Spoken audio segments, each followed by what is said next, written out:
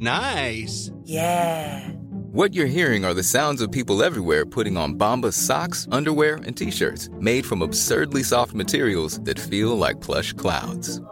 Yeah, that plush. And the best part? For every item you purchase, Bombas donates another to someone facing homelessness. Bombas. Big comfort for everyone. Go to bombas.com/ACAST and use code ACAST for 20% off your first purchase. That's bombas.com/ACAST. Code ACAST. This podcast is for entertainment purposes only and does not replace your own financial, tax, legal, or financial product advice.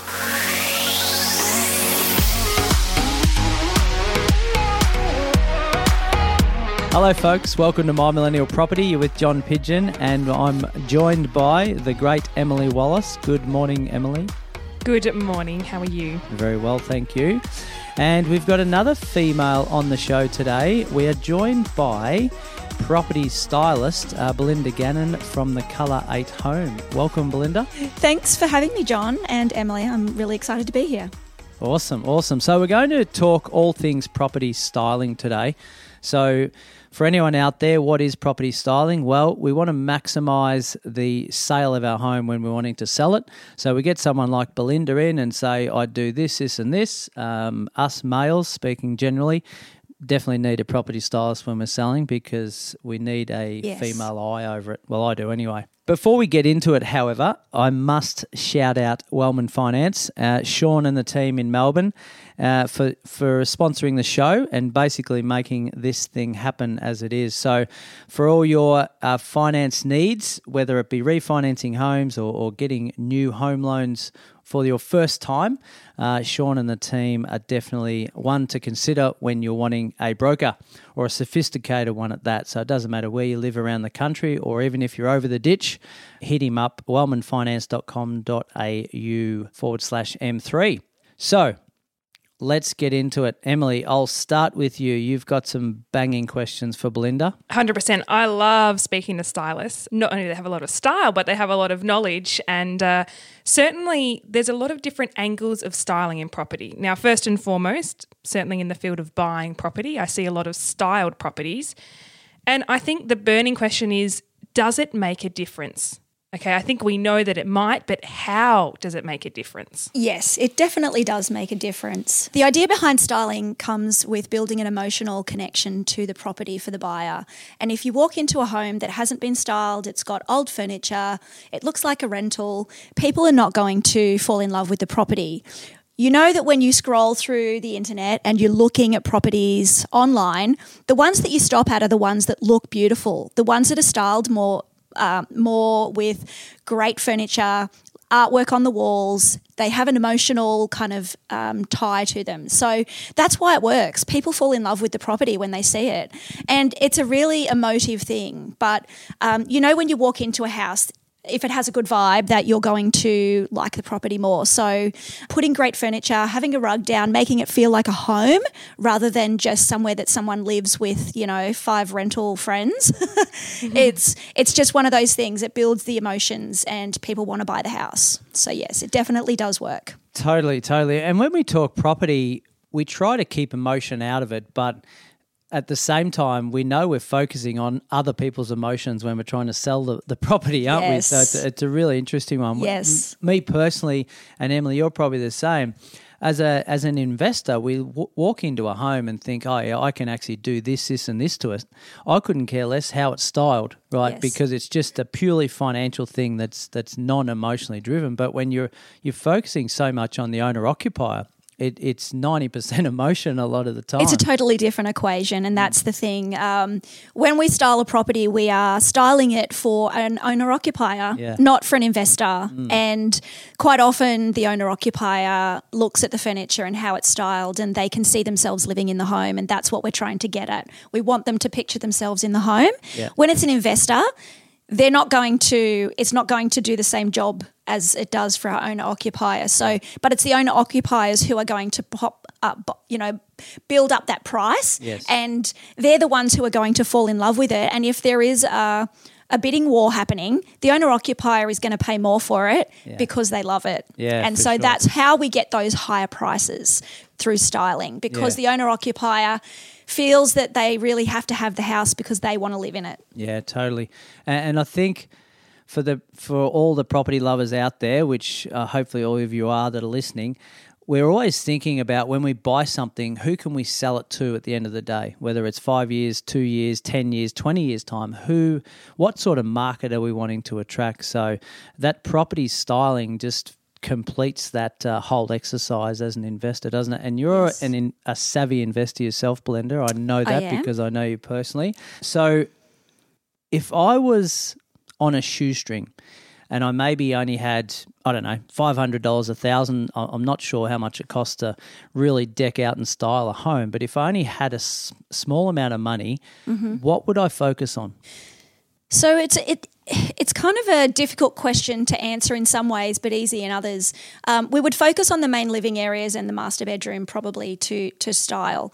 Some people who come to me want to do a partial style, and quite often people will have a little bit of their own furniture and we can use that within the styling. So they'll have a lounge, they'll have a dining table, and they'll have a bed. What I'll do is I'll come in and I'll add the accessories, which is the layering on top of that makes it what it is. Right. And so it's the artwork and rugs and cushions. It's the scheme of the colours that we can tie together to make it appeal to more buyers. And we also focus on decluttering. If someone's living in the home, it's a different situation than if it's empty. So there's a couple of different scenarios that you'd need to look at, whether or not they are living in the house. And if they are, we tell them to take everything personal out. We declutter the house completely. We reorganise the furniture quite often as well. Right. And so it's about where the furniture is placed and how much you have. So, and if it's empty, I will bring in pieces if I can, but for a shoestring budget, you're not going to get a styling job done for $1,000. So if you've got no furniture, it's basically you're going to have to pay a little bit more to get that done. Partial styling and $1,000 is probably for people who already have some of their own furniture and would like to just make it, add some extra luxe to it to make it appeal to more buyers and give it that extra oomph. Yeah, okay. So the $500 might actually be, well, your house is a cluttered mess.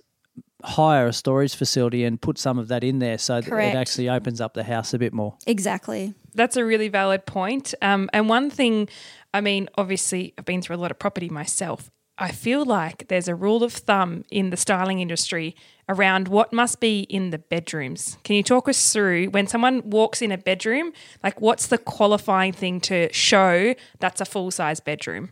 Yes, wherever you can, you put a queen or double-size bed into a bedroom because it shows the buyers that you can use it as a double bedroom. And I've just done one this week actually where it was a really small bedroom as a second, so it was a 2-bedroom apartment. I was initially thinking we would only fit a single bed in there, but when we measured it out, we could actually fit a double bed up against the wall with a side table. And so we actually put it in there, and when we photographed it, it looked amazing, and it was so much bigger than you anticipate. So that's the power of it. When it's empty, it looks really small and you can't see what you can put in a space. So yes, bedrooms, you should always put a double-sized bed in if you can so that you can market it as a double bedroom. 100%. And I think there's both sides of the fence here. Obviously, our listeners are both buyers and sellers in property. Obviously, this is a real pro for both sides, knowing the insides of styling, the little tricks and tips that help it sell better, but also what to watch out for. If I was a buyer listening to this, I'd be thinking, right, I'm going to keep my eyes open as to what they've put in each room and does the space actually, should we be measuring it up? Because sometimes you can make things feel bigger than they actually are. Yes, there are some tricks to the trade. I'm not going to give them all away. Don't give them all away today, Belinda. But some of the things that we do, we use smaller side tables that don't have drawers in them and things like that so that you see through them, so it makes it feel like it's bigger. Okay. Some other little tricks of the trade in the living area are we use, a sofa that is lower, and we use armchairs rather than a 3-seater and a 2-seater to make it feel like it's bigger again. We use glass wherever we can so that the surfaces can reflect through, or you can see through them like a glass dining table. Yeah. And I like to use round things as well because they're less harsh, and there's no square edges in a dining room so that it feels like there's more space there as well. So there's a few little tricks to our trade, and it is a science. Emily's a detective here today, just trying to get more and more tips and tricks out of you to know what her buyers can steer clear of. Yeah, so that's good. So talk to us about maybe, and you might have answered this a little bit earlier, but the biggest mistakes that you see people make, obviously before you've got your hands on it to style it beautifully, what do commonly people make as a mistake that you can overcome easily? I think some of the biggest mistakes are that they leave personal items around the house. So they leave their photos and everything up on the walls of their wedding or their children, and they're just flashed all over the place. So the first thing is you need to depersonalize the space and take out anything that is really polarizing to a buyer. Yeah. People also don't realise that, if you've got feature walls in a house that are quite bright, that can detract from the space as well. And people want to come in and just see a really neutral space so that they can figure out what they want to do with it. So one of the cheapest things that you can do is paint walls, and, for a couple of $100, you can paint over the whole room and you've got a whole new space. So that's one of the things that people tend not to do. They leave a wall that's really bright. I actually styled a house last year and they had a red wall in their daughter's room. They had a blue wall in their son's room. Their dining room and their living area had a really bright blue as well, like a coastal theme. And they loved it, and the agent came through and said, you really need to get rid of the feature walls. So I actually went in, and with my partner, we went in and we painted over the walls for them because they didn't want to do it. It was not their thing. They're not into renovating. They'd lived in the house for 10 years. They built it and it was their kind of their little baby, and they weren't offended by it, but they were like, I just don't know what to do. And I said, great, leave it with me. Yep. So we went in, we painted over the walls, we took them back to neutral, and this was a partial style as well. We used a lot of their own furniture, and I just went in and added some accessories. And initially they had their home appraised at $480,000. They spent about $1,600 roughly on painting, updating and styling, and they achieved $522,000. So they got $42,000 extra than what they were anticipating simply by painting over some walls to minimise the look of the house and neutralise it. Yeah. And then with some styling, and we decluttered completely. So they had 2 kids. Awesome. They had lots of toys everywhere. So we took all of that out, and that return on their investment. So from $1,600, they achieved $42,000 uplift to the price of their home. They were stoked. Yeah, that's an awesome outcome, really. Yeah. Because I think when I thought property styling 5 years ago, I thought, well, that's for the rich and famous. They'll come in and they'll put the expensive items in, and instead of getting $8 million, they'll get $9 million and live happily ever after. It's so important to spruce up the item that you're selling, whether it's a car or a home or anything else. You've got to make it look good, don't you? And yes. When you've just given us that example, but I suppose for the listeners, what sort of return on investment expectations can they provide, and maybe some other examples that you've got? Because it's not only the $480 has gone to $522, but it's the time that it takes to sell because of the interest in the home, because of the way we've styled it, isn't it? Yeah, that's right.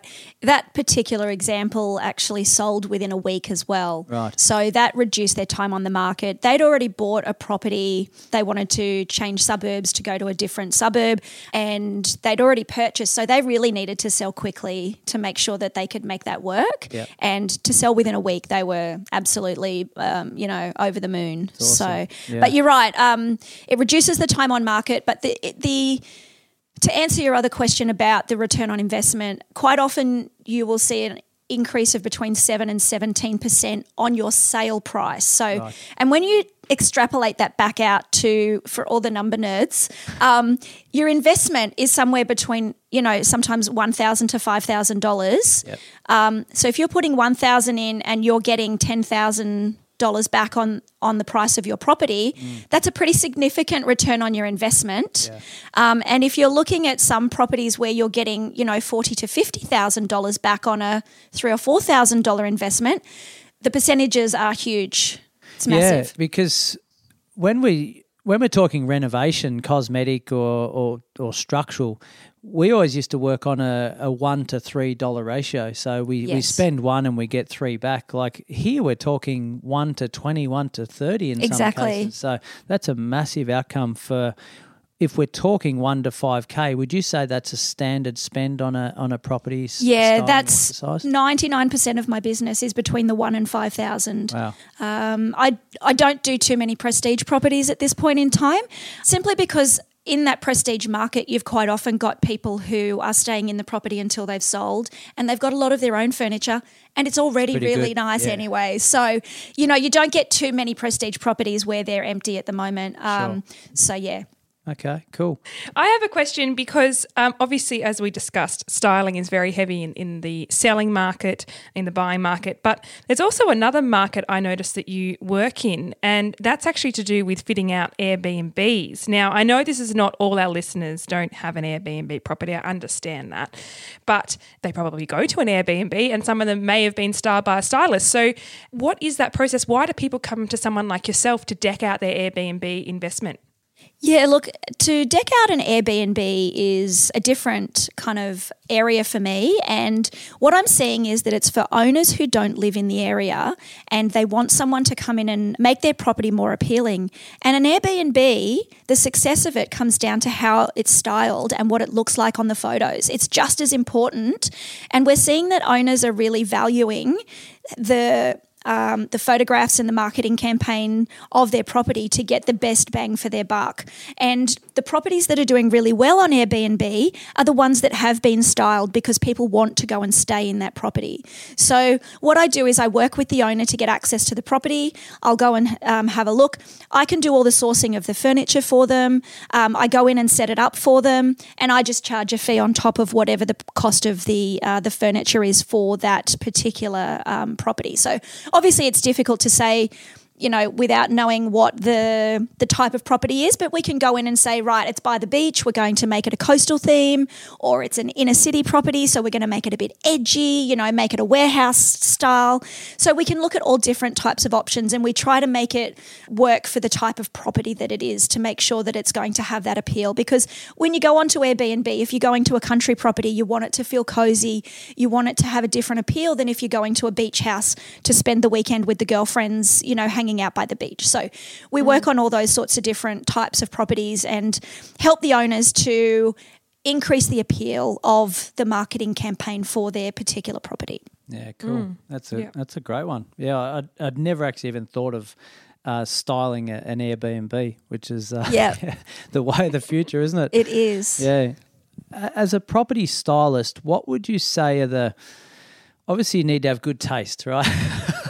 I wouldn't be a good property stylist. I'll take that as a compliment. Right? So I can see you've got good taste, Belinda, but what do you think if someone's out there listening saying, oh, I'd love that job, I'd love to be a property stylist, I'd love to walk in and transform a home for someone to sell their box and dice, what would you say the top traits to become a good property stylist are?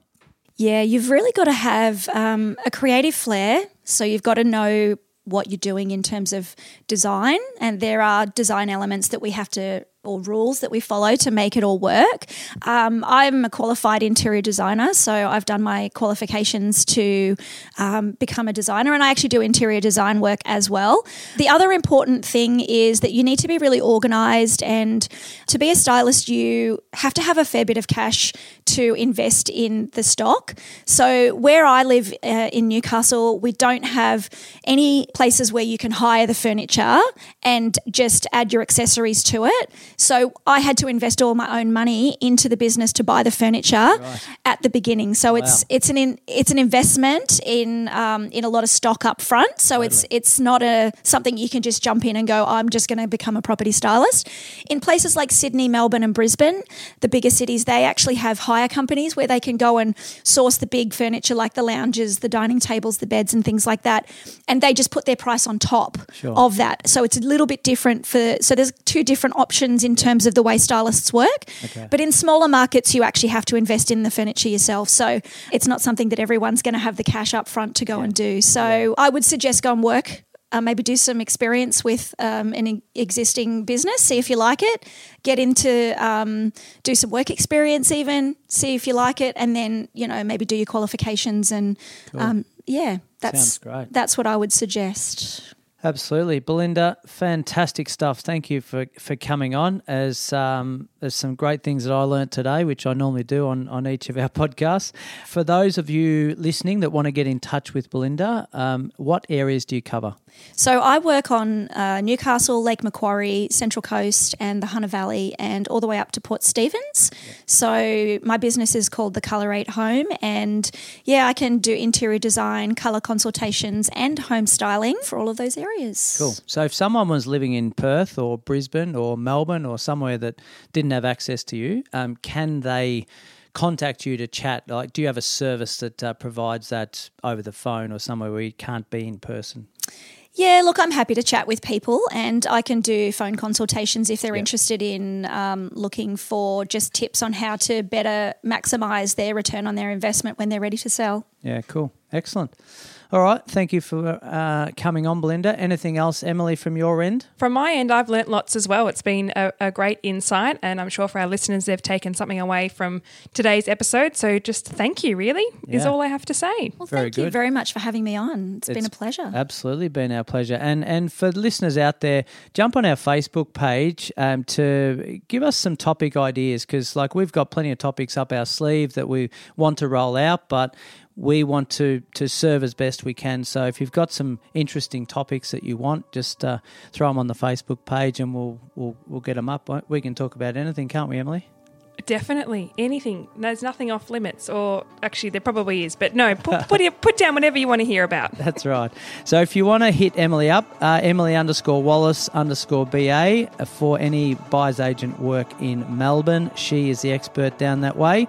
And thank you for your support and we'll catch you soon. Sounds like a plan. All right. Bye.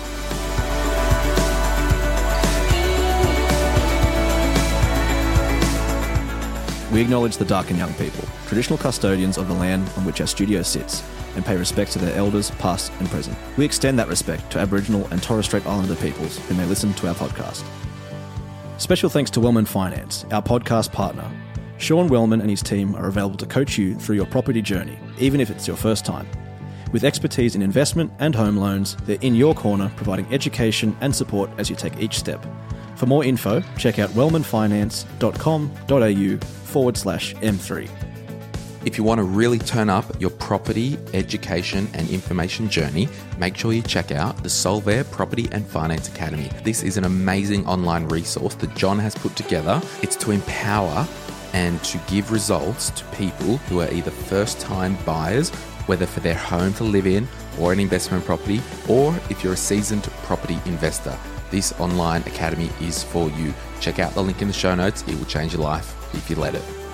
This podcast is for education and entertainment purposes. Any advice is general financial advice only, which does not take into account your objectives, financial situation, or needs. Because of that, you should consider if the advice is appropriate to you and your needs before acting on the information. If you do choose to buy a financial product, read the product disclosure statement and obtain appropriate financial advice tailored to your needs. Simo Interactive Proprietary Limited, the publisher of the podcast, is an authorised representative of Money Sherpa Proprietary Limited, which holds financial services license 451289.